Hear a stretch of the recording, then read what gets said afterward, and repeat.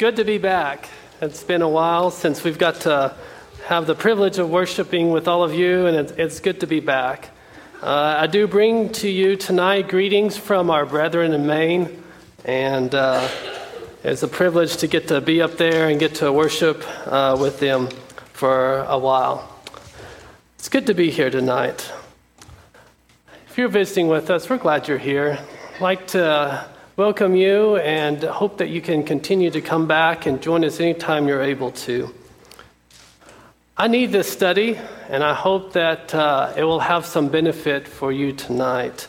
In fact, it follows along very closely, paralleling our men's Bible study yesterday morning.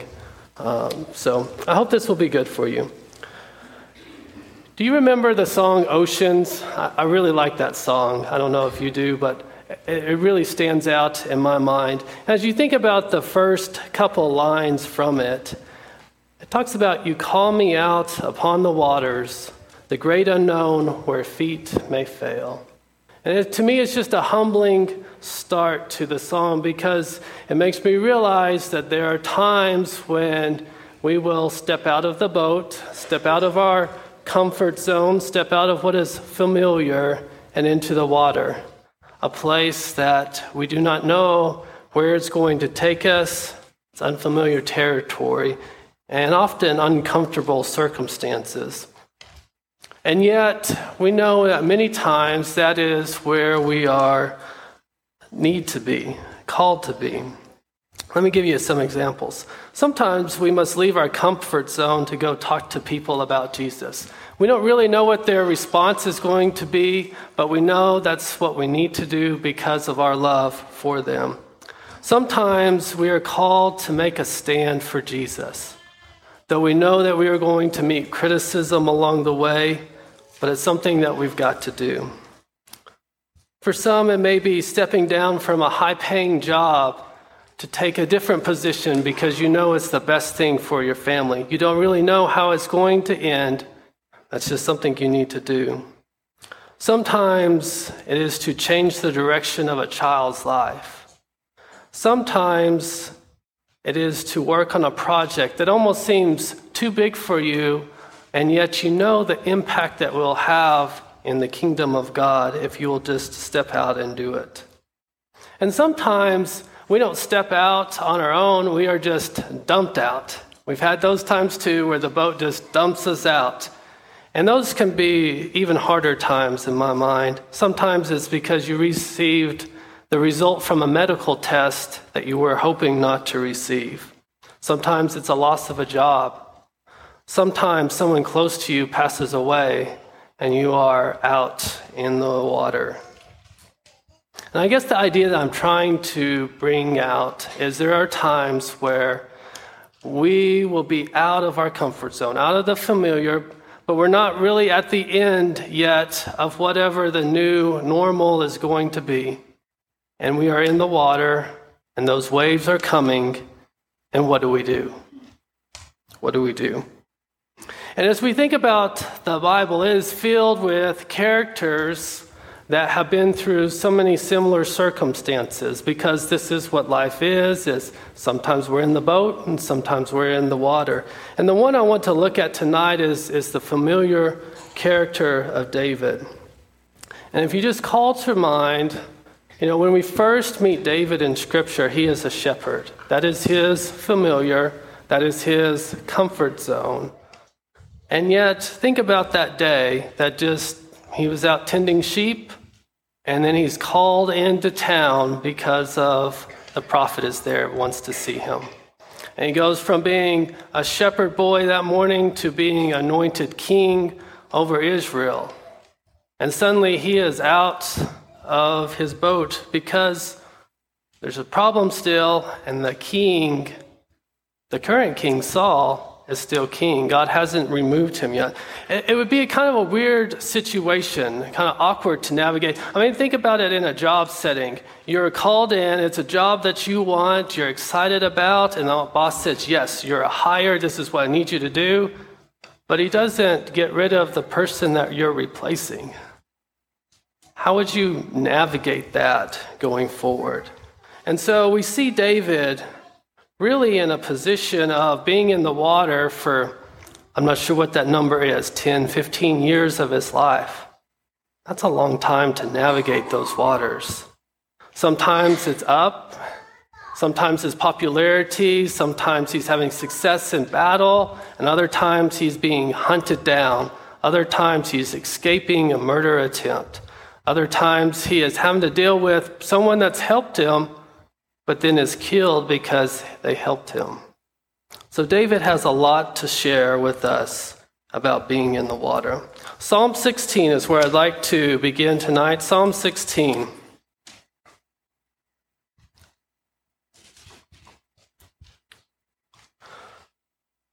Psalm 16, starting in verse 1. Psalm of David. It says, "Preserve me, O God, for in you I take refuge. I say to the Lord, you are my Lord. I have no good apart from you." I love this about David, and it's nothing new for us tonight. But when he is in trouble, he runs to God. If you turn over just a couple of Psalms to Psalm 13, Psalm 13, we see that David really doesn't hold anything back as he is talking to God. He's not doing it in any disrespectful manner, but he's going to tell God exactly how he's feeling. It says in verse 1 of Psalm 13, "How long, O Lord, will you forget me forever? How long will you hide your face from me? How long must I take counsel in my soul and have sorrow in my heart all the day? How long shall my enemy be exalted over me? Consider and answer me, O Lord my God. Light up my eyes, lest I sleep the sleep of death, lest my enemies say, I have prevailed over him, lest my foes rejoice because I am shaken." I think David here is giving us a pattern to follow as well. Not only is he running to the Lord, but he is telling God everything that he is thinking. He is not holding back. Again, not in a disrespectful way, but he is clearly communicating the way that he is feeling. If you go back to Psalm 16, I think we see part of why David is able to do these things. Psalm 16 and verse 7 and 8, it says, "I will bless the Lord who gives me counsel. And the night also my heart instructs me. I have set the Lord always before me, because he is at my right hand. I shall not be shaken." See the closeness of God. He is at my right hand. And as we are in the waters, we need to stay very close to God. And he goes on to talk about the Lord is the one who gives him his counsel. And as I think about David, as I think about his response to being in the water, it's almost as if he would say, how can I do anything else? Here's the crisis. I'm running to God. I'm running to him in prayer. I'm running to him looking at Scripture. How can I do anything else? If we go back to Psalm 13, he does some things in his Psalms. Some of these seem more like prayers. Psalm 13, that is interesting. After he has told God how he is feeling, just the discouragement, the fear, the doubt, he says, "But," in verse 5 of Psalm 13, "But I have trusted in your steadfast love." And I really think this is an interesting part of David is he'll lay his emotions out, but then his emotions are anchored in God's character. "But I have trusted in your steadfast love. My heart shall rejoice in your salvation. I will sing to the Lord because he has dealt bountifully with me." He continues to come back to the character of the Lord. And we see this a lot in his Psalms. Psalm 27.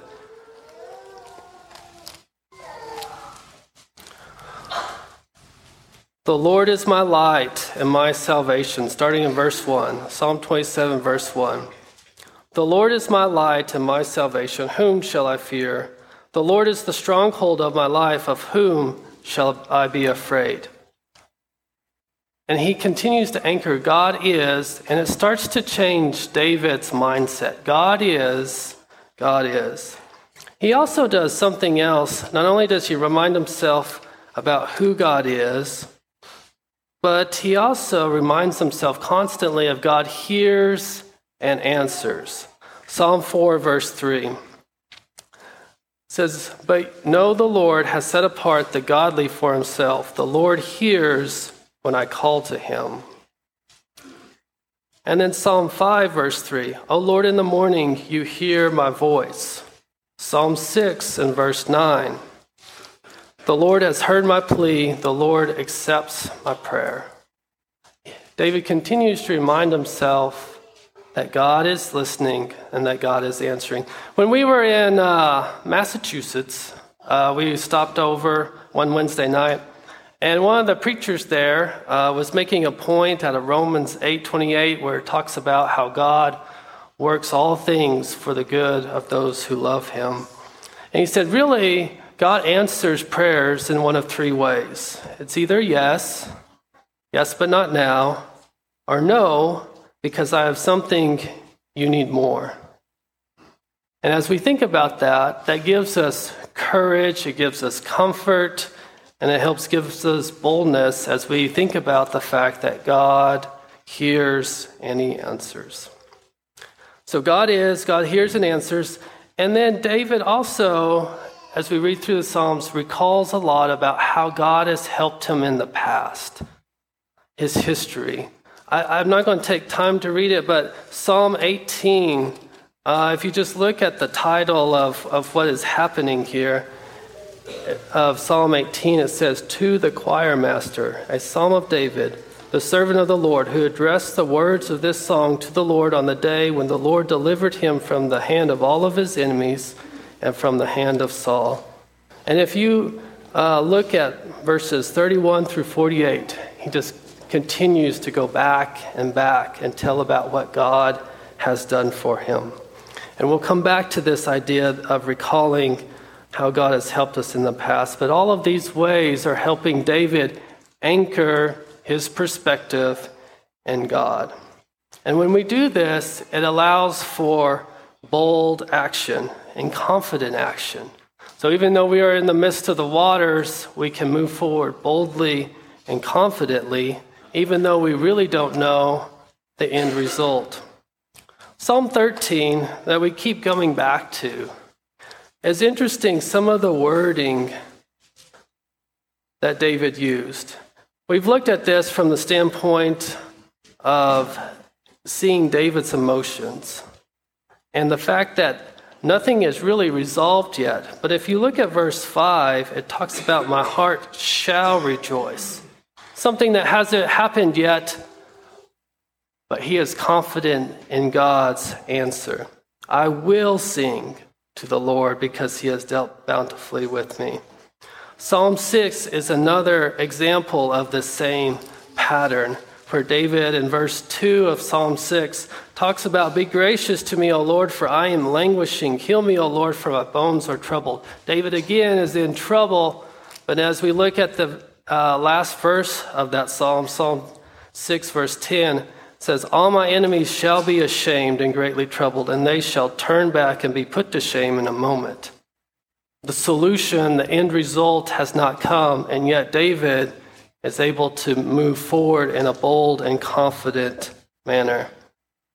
One of my favorite stories of David is when he faces the giant. Has so much, is so rich, has so many good things to pull from it. But if you think about it, there is a nation of men, warriors that are frozen in fear. And here comes this shepherd boy into the camp, and he remembers about what God has done for him in the past. The bear, the lion, and he can move forward in a bold and confident manner. When our perspective is anchored in God's character, it allows us to move forward boldly and confidently, even though we don't know what the outcome will be. But this is what I find that is hard. Sometimes it's hard to stay rooted in this perspective,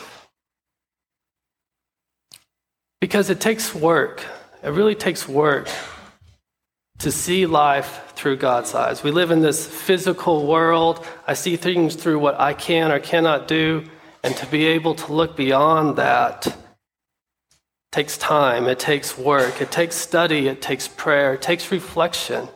And then when I finally think that I've got this, I'm ready to go out, I'm ready to meet this, the next wave comes in from Satan of fear and doubt and sweeps me farther along, and I've got to start over again.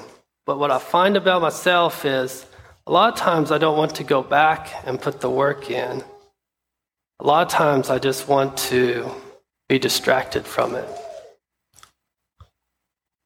Get on my phone, think about other things instead of going back and putting the work into it. But I have to go back. I have to work on building spiritual muscle. I have to persevere. Because if I can persevere, I can, as Justin has been talking about, advance the reputation of the Lord. If we look at just a piece of this narrative on David and Goliath in 1 Samuel 17. 1 Samuel 17. David is at that point. He is facing the giant. And in 1 Samuel 17, verse 44, the Philistine says to David, "Come to me, and I will give you flesh to the birds of the air and to the beasts of the field." And David said to the Philistine, "You come with me with a sword and with a spear and with a javelin, but I come to you in the name of the Lord of hosts, the God of the armies of Israel, whom you have defiled. This day the Lord will deliver you into my hand, and I will strike you down and cut off your head.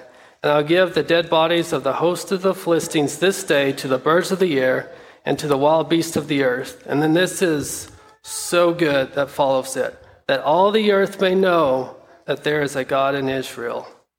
So many men stood frozen in fear, could not move, could not take on this giant. David comes up and he wants that all the earth to know that there is a God in Israel, and that the assembly may know that the Lord saves, not with sword and spear. For the battle is the Lord, and he will give you into his hand. David anchored himself in God's character and was able to bring glory to God and advance God's reputation by staying focused, by persevering. And I think here is kind of the climax of the point. Is sometimes we don't return back to the camp with the giant's head. But if we anchor ourselves in God's character, using prayer and scripture as our most powerful tools, if we go forward boldly and confidently because of who God is, his character, and we persevere, we continue to go back, re-anchor ourselves, go back again, we can still advance the character, the reputation of God. Because it's not really about me, it's about God. And that is the neat thing as we close in Psalm 13 again, we see about David.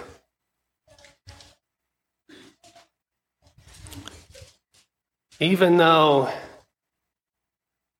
whatever his circumstances are have not been resolved, he prepares his heart to praise. "But I have trusted in your steadfast love. My heart shall rejoice in your salvation. I will sing to the Lord because he has dealt bountifully with me." So beautiful. David is such a good example for us. I know it's a lesson that I have needed. I hope that in some way that it has been beneficial for you tonight. But if there's anything we can do for you tonight, please come now as we stand and sing.